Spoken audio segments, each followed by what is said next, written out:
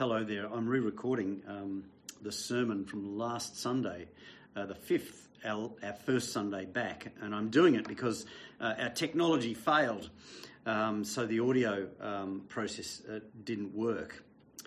But what I'm talking about this morning comes primarily from the book of Hebrews, around about chapter 10. I'll reflect a little bit on the verses before that, and it's 976 in the Pew Bibles. My theme this morning is gathering together as we welcome the church back into the building.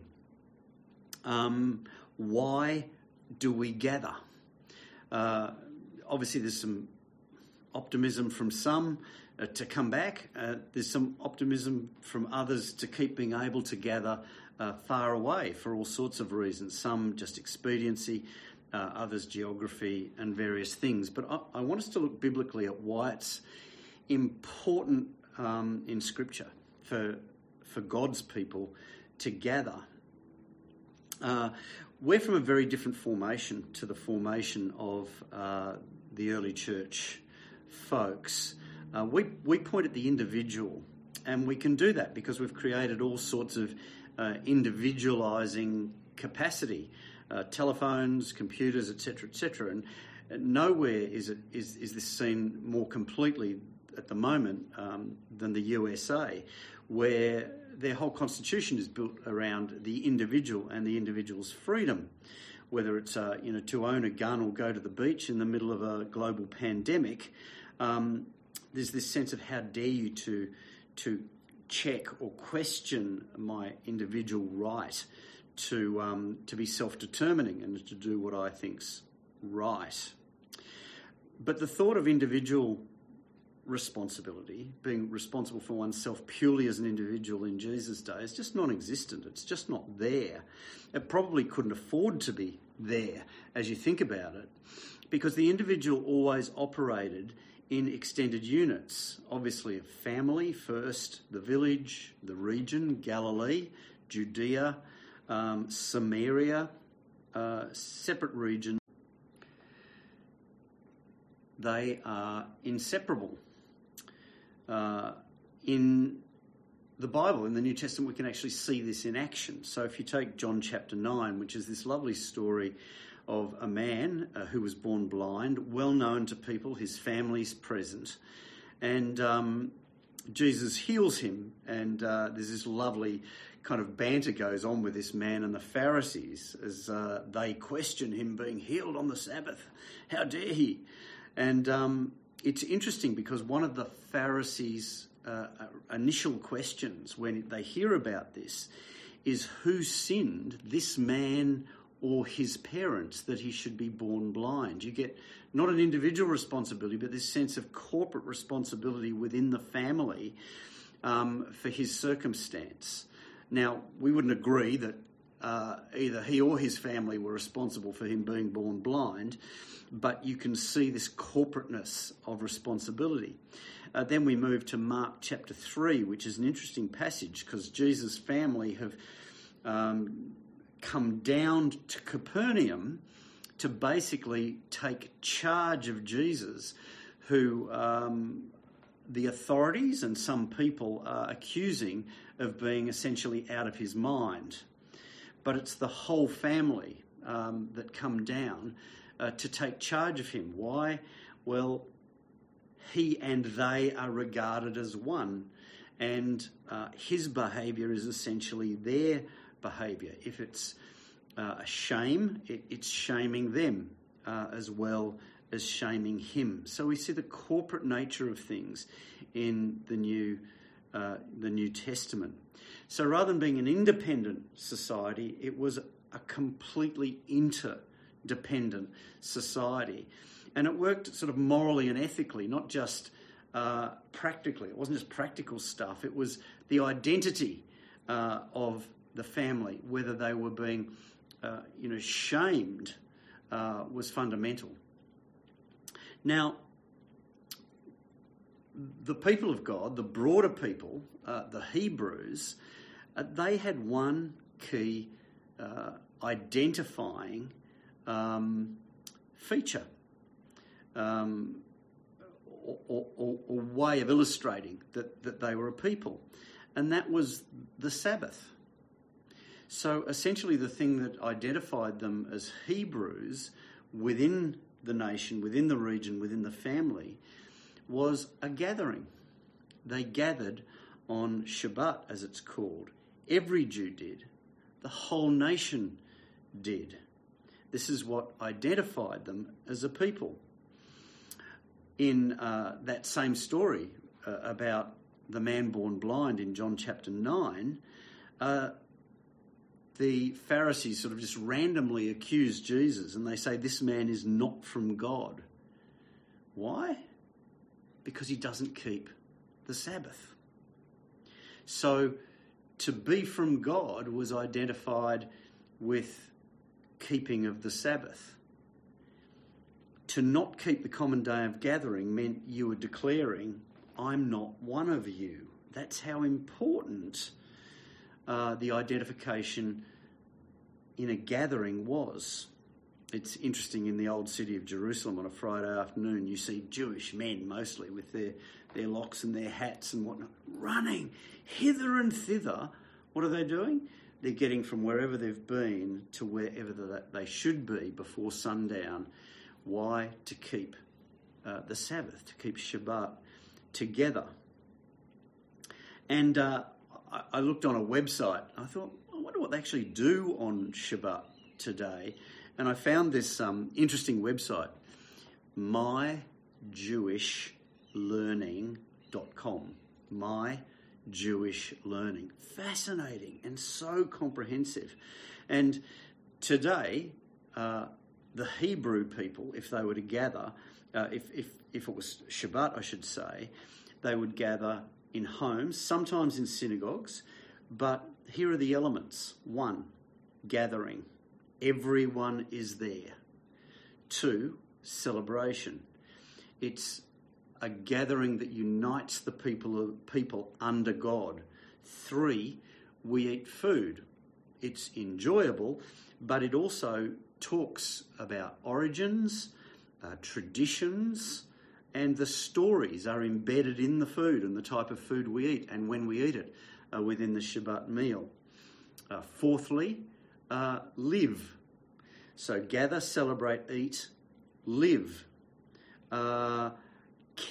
How do we care for one another is fundamental to gathering.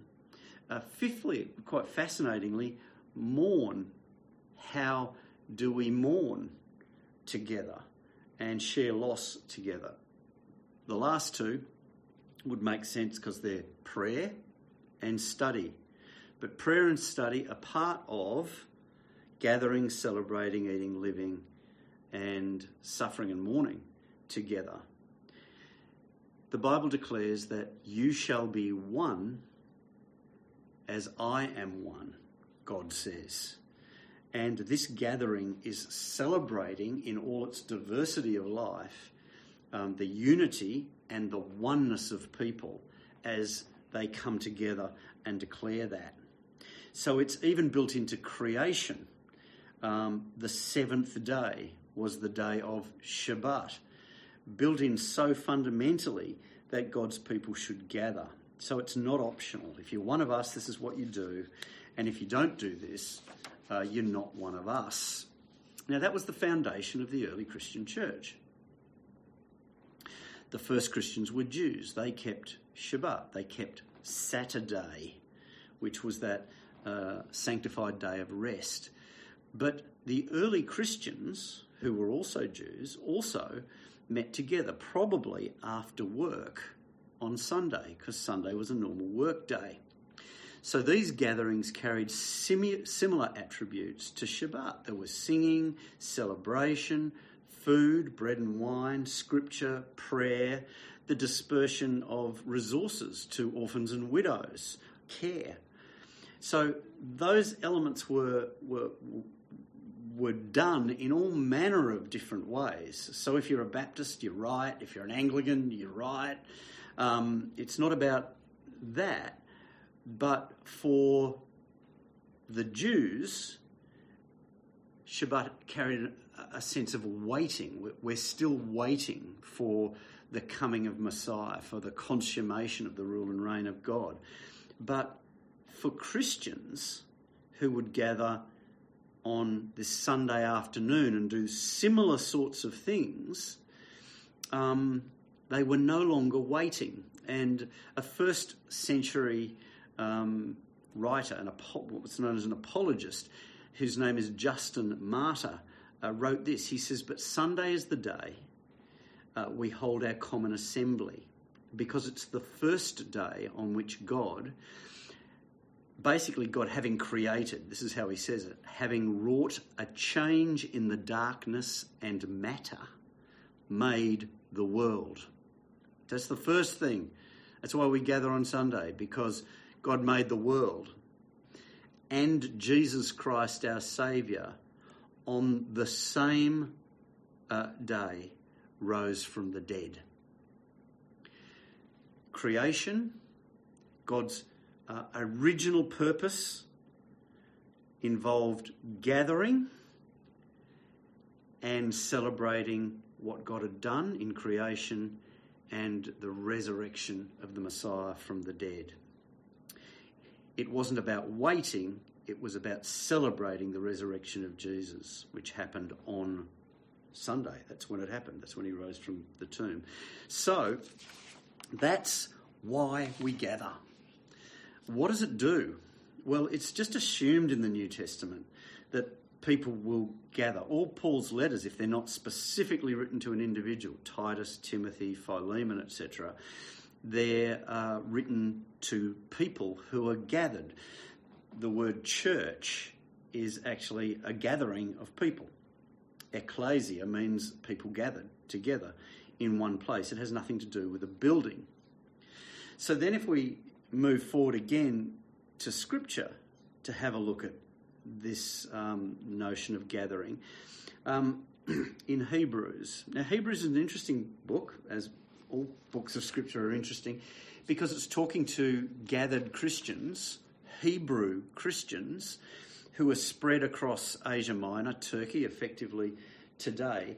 And what it's declaring is we're no longer waiting. Now the Messiah, the Christ, has come. And we gathered in a certain way before the Messiah, but now you Christians who are struggling and suffering, these are the things I want to remind you of, and this is what we do about them. So that's what's going on in Hebrews. These are the things I want to remind you of, and this is what we do about them. So what did the writer to the Hebrews want to remind them of?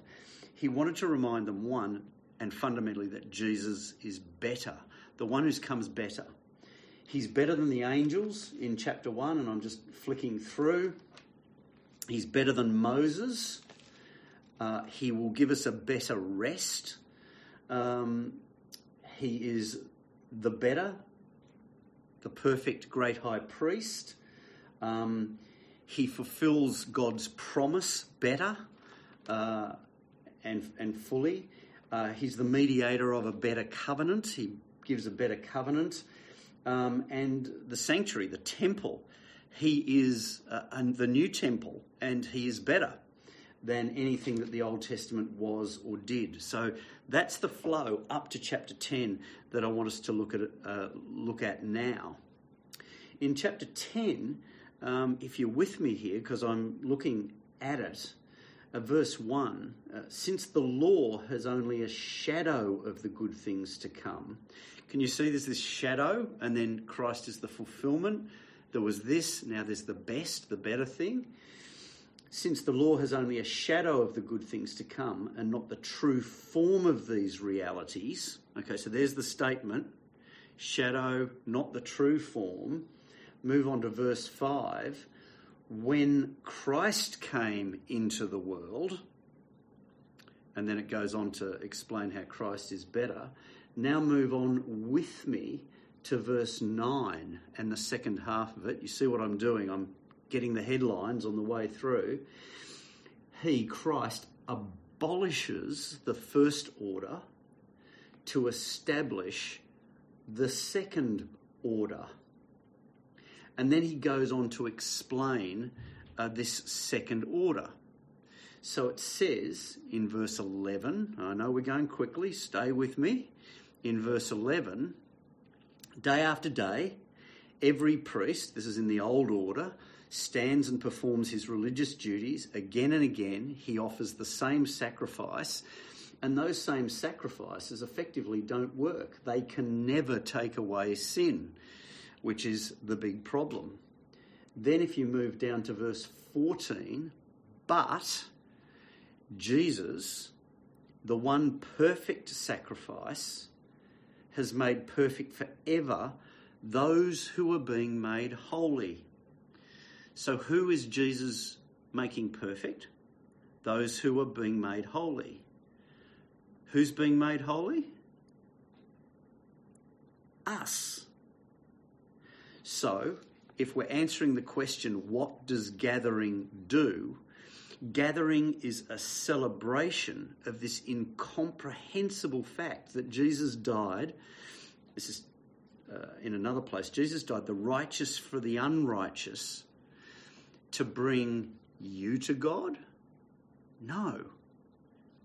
To bring us to God corporately. So as we gather, there's the celebration essentially of this heavenly host of human beings declared holy because of what Christ has done, gathering as a throng, and as we come closer and closer to Jesus, we come closer and closer to each other as we move in this direction. Excuse the hands in front of the screen there. So corporate events require a gathered response. And then as we go on, we see all the things as this group of fledgling Christians in Asia Minor are suffering and struggling. Remember, they've all been displaced and cast adrift for all sorts of reasons. What does this gathering do? You can see how they need to come back together to be reminded of what's been done for them. So in verse 19, and I'm just going to rattle these off, you follow through in the text.